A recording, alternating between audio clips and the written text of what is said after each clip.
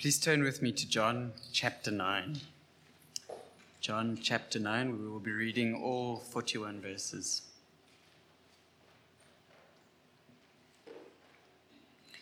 Let me remind you that this is the word of the Lord. As he went along, he saw a man blind from birth. His disciples asked him, "Rabbi, who sinned, this man or his parents, that he was born blind?" "Neither this man nor his parents sinned," said Jesus, "but this happened so that the works of God might be displayed in him. As long as it is day, we must do the works of him who sent me. Night is coming when no one can work. While I am in the world, I am the light of the world." After saying this, he spit on the ground, made some mud with the saliva, and put it on the man's eyes. "Go," he told him, "wash in the pool of Siloam." This word means sent. So the man went and washed and came home seeing. His neighbors and those who had formerly seen him begging asked, "Isn't this the same man who used to sit and beg?" Some claimed that he was. Others said, "No, he only looks like him." But he himself insisted, "I am that man." "How then were your eyes opened?" they asked. He replied, "The man they called Jesus made some mud, and he put it in my eyes. He told me to go to Siloam and wash. So I went and washed, and then I could see." "Where is this man?" they asked. "I don't know," he said. They brought to the Pharisees the man who had been blind. Now the day on which Jesus made the mud and opened the man's eyes was a Sabbath. Therefore the Pharisees also asked him how he had received his sight. "He put mud on my eyes," the man replied, "and I washed, and now I see."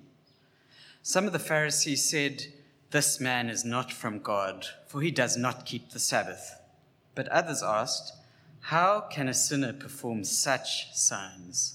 So they were divided. Then they turned again to the blind man. "What have you to say about him? It was your eyes he opened." The man replied, "He's a prophet." They still did not believe that he had been blind and had received his sight until they sent for the man's parents. "Is this your son?" they asked. "Is this the one you say was born blind? How is it now that he can see?" "We know he is our son," the parents answered, "and we know he was born blind. But how he can see now, or who opened his eyes, we don't know. Ask him. He's of age, he will speak for himself." His parents said this because they were afraid of the Jewish leaders who already had decided that anyone who acknowledged that Jesus was the Messiah would be put out of the synagogue. That was why his parents said, "He is of age, ask him." A second time they summoned the man who had been blind. "Give glory to God by telling the truth," they said. "We know this man is a sinner." He replied, "Whether he is a sinner or not, I don't know. One thing I do know. I was blind, but now I see." Then they asked him, "What did he do to you? How did he open your eyes?" He answered, "I've told you already, and you do not listen. Why do you want to hear it again? Do you want to become his disciples too?" Then they hurled insults at him and said, "You are this fellow's disciple. We are disciples of Moses. We know that God spoke to Moses, but as for this fellow, we don't even know where he comes from." The man answered, "Now that is remarkable. You don't know where he comes from, yet he opened my eyes. We know that God does not listen to sinners. He listens to the godly person who does his will. Nobody has ever heard of opening the eyes of a man born blind. If this man were not from God, he could do nothing." To this they replied, "You were steeped in sin at birth. How dare you lecture us?" And they threw him out. Jesus heard that they had thrown him out, and when he found him, he said, "Do you believe in the Son of Man?" "Who is he, sir?" the man asked. "Tell me, so that I may believe in him." Jesus said, "You have now seen him. In fact, he is the one speaking with you." Then the man said, "Lord, I believe," and he worshipped him. Jesus said, "For judgment I have come into this world, so that the blind will see, and those who see will become blind." Some Pharisees who were with him heard him say this and asked, "What? Are we blind too?" Jesus said, "If you were blind, you would not be guilty of sin. But now that you claim you can see, your guilt remains."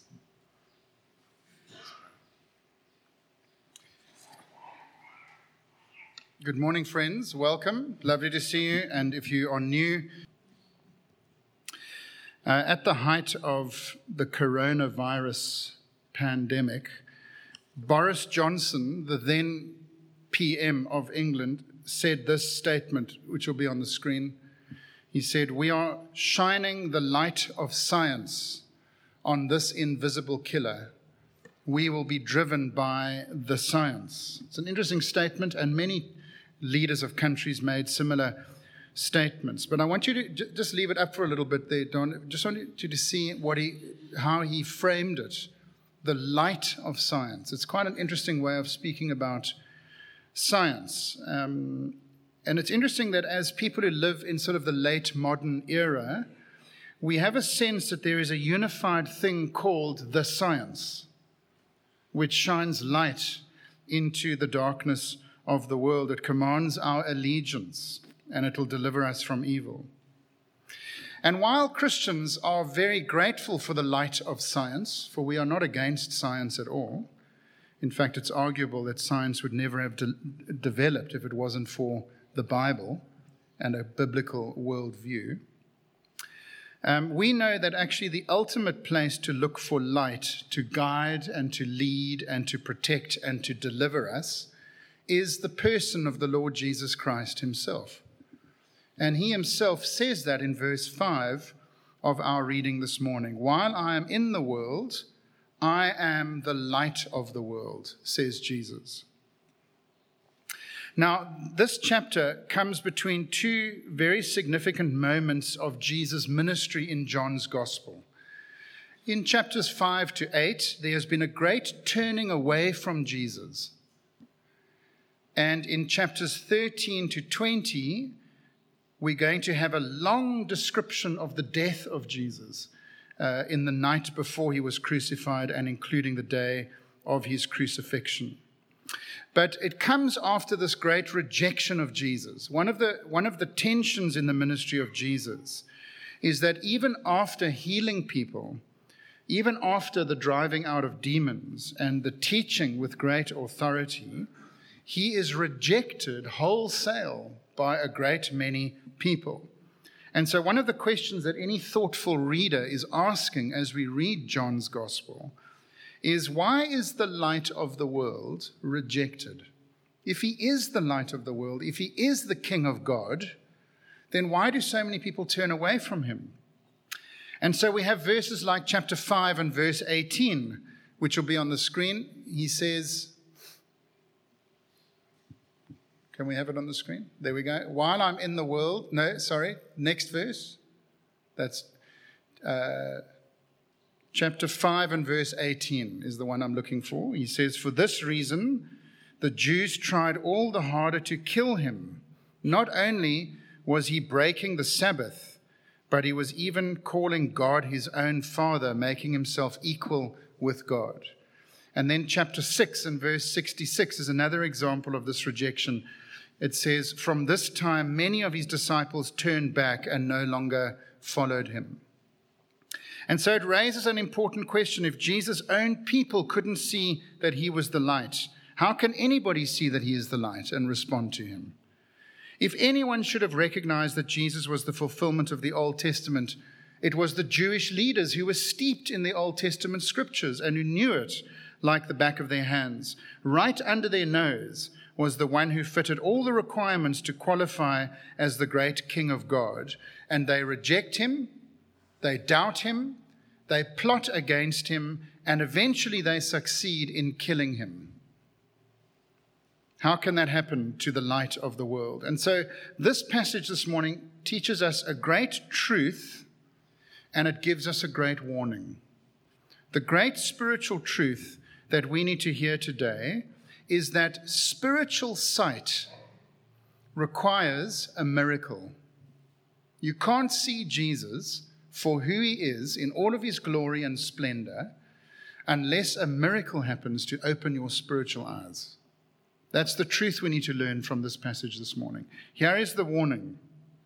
The warning is that those who think that they are spiritually self-sufficient, those who think that they see clearly, apart from a miracle of Jesus, are in danger of remaining blind.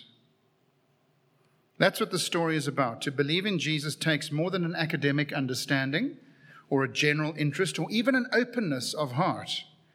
It actually takes a miracle of Jesus. And so as the chapter progresses, what we're going to witness is the blind man becoming progressively more spiritually sighted and the Pharisees becoming progressively more spiritually blind.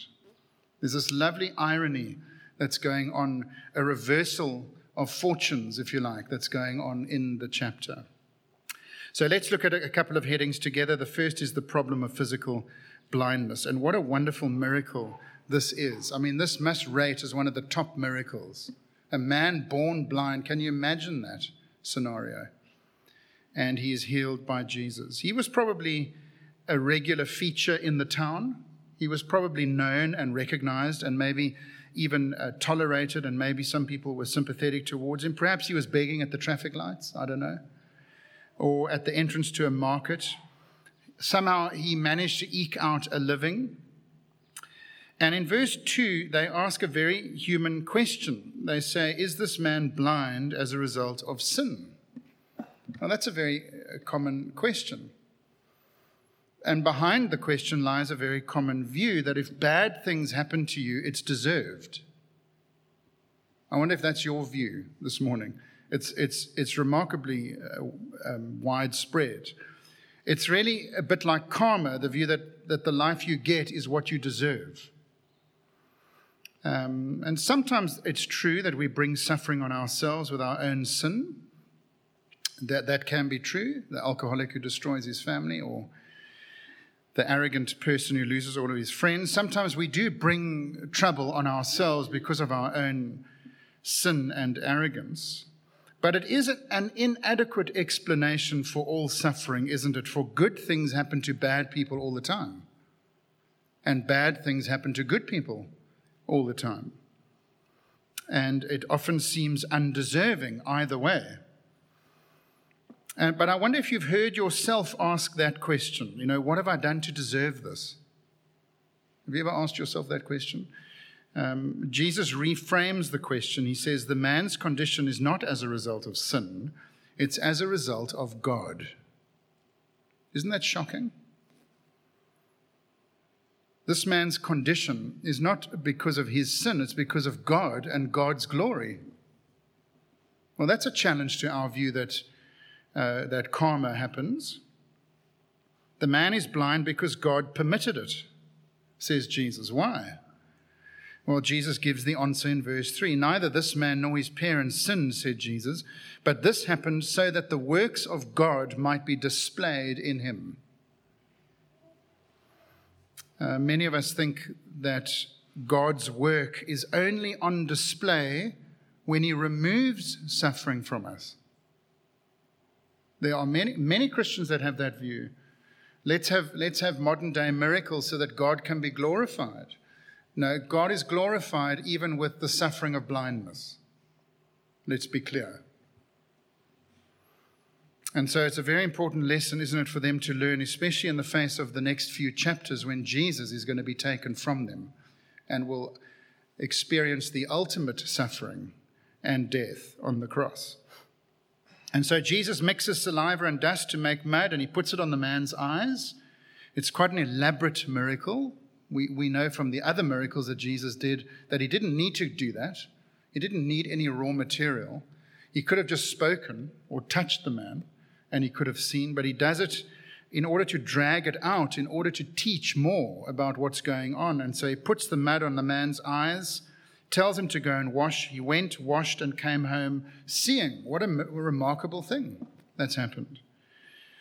And John records 4 responses to this great sign in the rest of the chapter. And he does it by showing us 4 interviews with various groups of people. There's a neutral response, there's a hostile response, there's a fearful response, and finally there's the right response. And so we're going to look at that secondly, 4 responses, which is really the bulk of the chapter. So first of all, the neighbors from verse 8 to 12, they respond neutrally. At first, in verse 8, there's a little bit of confusion. His neighbors and those who had formerly seen him begging asked, "Isn't this the same man who used to sit and beg?" Some claimed that he was. Others said, "No, he only looks like him." But he himself insisted, "I am the man." You can't miss the humor in the whole thing. They're having this big conversation in front of him about who he is. Is he the guy who was at the traffic lights, or isn't he? Actually, I am that guy. I'm not a doppelganger of the guy who used to be at the traffic lights. And so there's a bit of confusion and incredulity. Perhaps we've got the wrong person. There must be a rational reason for this. But they are presented with, are they not, with irrefutable evidence. Here is the man who we know was blind, but now he's not blind. How do we reconcile that? How do we understand that?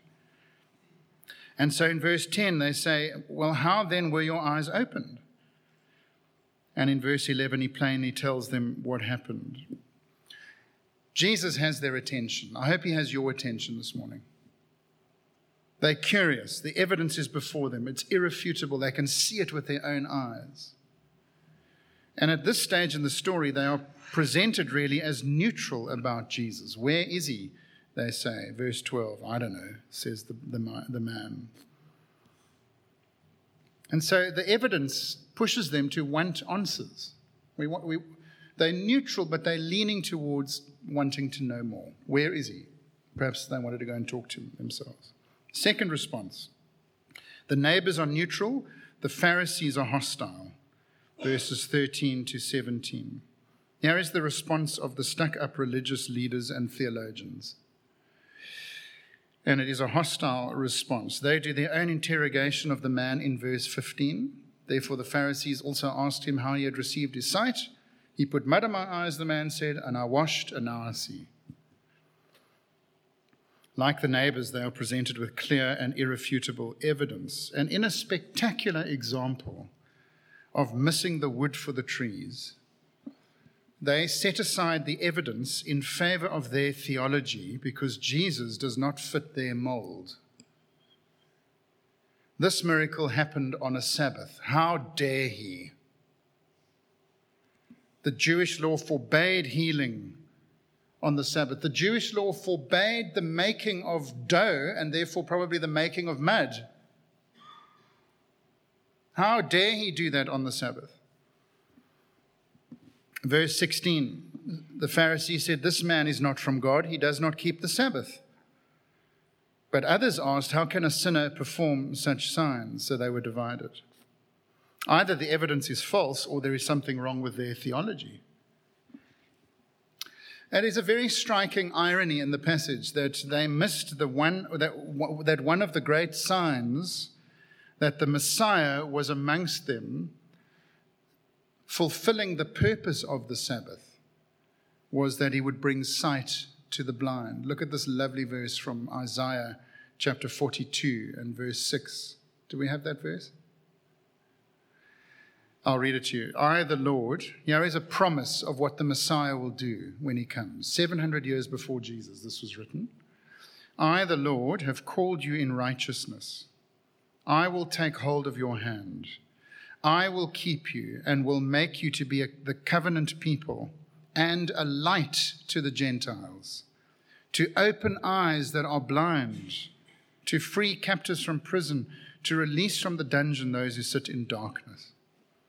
There is a promise that when the Messiah comes, one of the signs that he is the Messiah, that you ought to accept and believe in, is that he'll bring sight to the blind and bring the fulfillment of all that the Sabbath pointed towards, peace and reconciliation with God. But they miss it because they're too worried about their rules.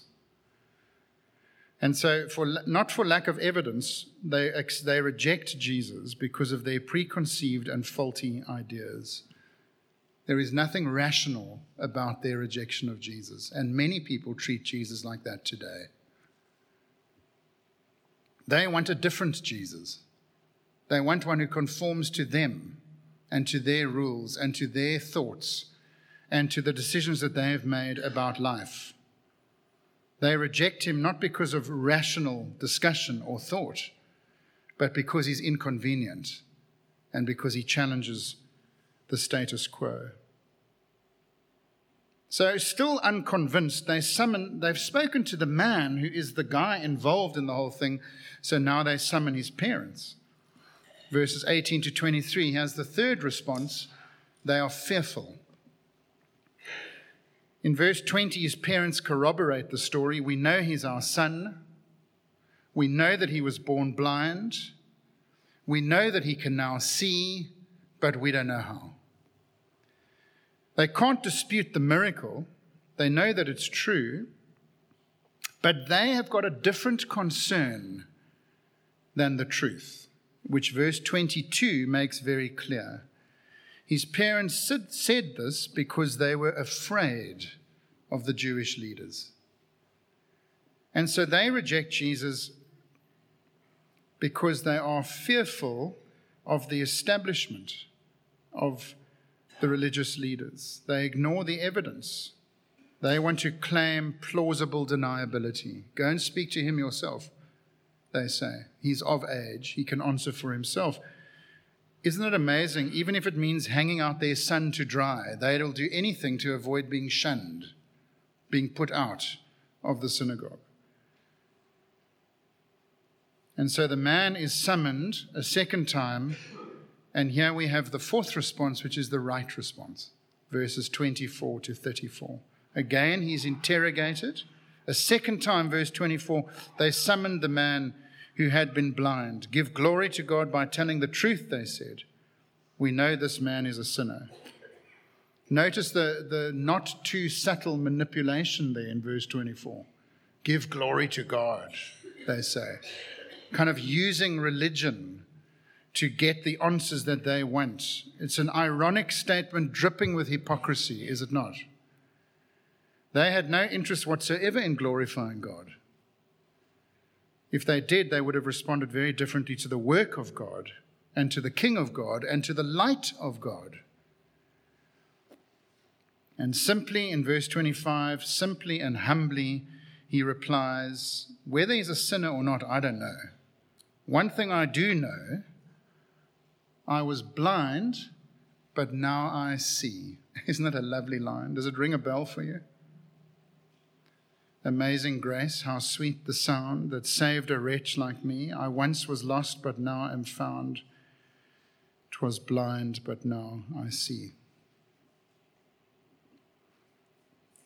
I think this chapter must have been in John Newton's mind as he wrote Amazing Grace. He doesn't do what the Pharisees have done and set aside the evidence. He doesn't do what his parents have done and ignore the evidence. Undeterred by the threat of being shunned, not only by family, but by the religious establishment, he willingly and eagerly associates himself with Jesus and embraces the cost. Verse 34 is the cost. You were steeped in sin at birth. How dare you lecture us? And they threw him out. I wonder if anything will convince them. Witness after witness, interrogation after interrogation, examination after examination, the physical evidence in front of them. Can you see that they are blind? It's not that they can't see, it's that they won't see. And that's true for many, maybe some here this morning who reject the Lord Jesus Christ. I wonder how you will respond to Jesus this morning. What will it take to convince you? The story ends with a conversation of clarification between Jesus and the man, where we see, lastly, the problem of spiritual blindness. That's my last heading this morning. Verse 35 to 41. Gradually in the story, I wonder if you noticed that the man's attitude towards Jesus begins to shift in the story. So what does he call Jesus in verse 11? Have a look for yourself. He calls Jesus the man. He's just a man there in verse 11. Look at verse 17. Sorry to keep you on your toes, you guys at the back there. Then they turned again to the blind man. What have you to say about him? It was your eyes he opened. The man replied, he is a prophet. There's a movement there. He's a man, verse 11. Verse 17, he's a prophet, verse 33. It's worth seeing. There we are. If this man were not from God, he could do nothing, the man says. He's now from God. And then finally, verse 38, look at what he calls him there. Then the man said, Lord, I believe. And he worshipped him. It's a lovely progression, that, isn't it? Man, prophet, from God, and ultimately and finally, he is conquered by Jesus. Lord. Have you been conquered by Jesus? Is he your Lord? Here are Jesus' questions to the man and to you this morning. Do you believe? Verse 35. Do you believe in the Son of Man? Who is he, sir? The man asked. Tell me so that I may believe in him. Jesus said, you have now seen him. In fact, he's the one speaking to you. Friends, can I ask you, what is your excuse for rejecting Jesus this morning? It's not the lack of evidence. There's lots of evidence. It's got to be something else. It might be fear. It might be a commitment to some other system or magisterium or establishment. It might be just plain indifference like the neighbors. But the challenge of this story is, will you call Jesus Lord? You don't need any more evidence. Here it is. Eyewitness evidence of what happened. You know, light does two things, doesn't it? Light illumines some, but it also can blind others. Jesus is the light of the world. There are some who will respond to the light of the world in belief, and there will be others who are blinded by it and will turn away from it. It is a chilling reminder that those who refuse to put their trust in Jesus are not doing so for lack of evidence. It is, in fact, because they are under judgment from Jesus. The story that began with a question of the relationship between physical blindness and sin ends with a question about spiritual blindness and sin. And so look at verse 40 as we close. Some Pharisees who were with him heard him say this and said, what, are we blind too?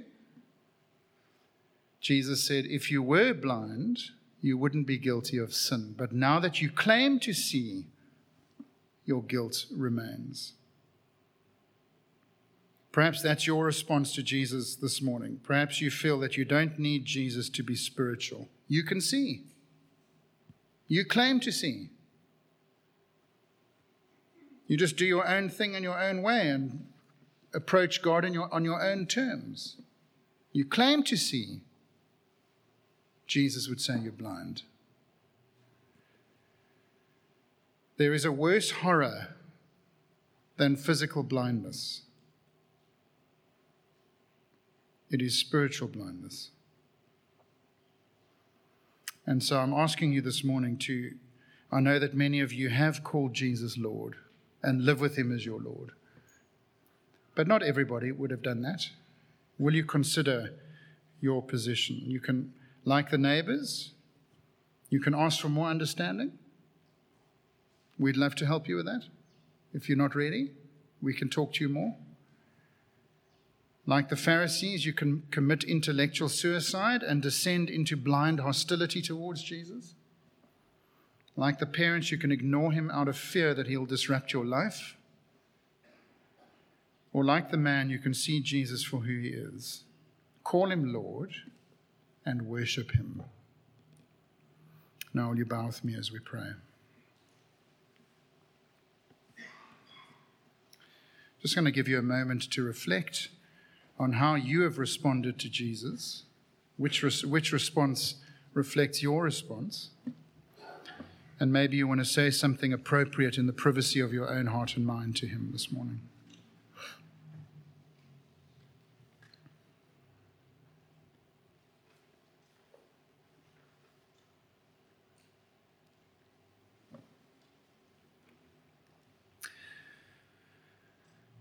Father, many of us can say with this man, one thing I know, I was blind, but now I see. How grateful we are to you for that miracle, not because of any of our own merit or effort or goodness or spirituality, but because of your kind, gracious miracle. You have opened our eyes. We know that Jesus is Lord, and this morning we gladly worship him.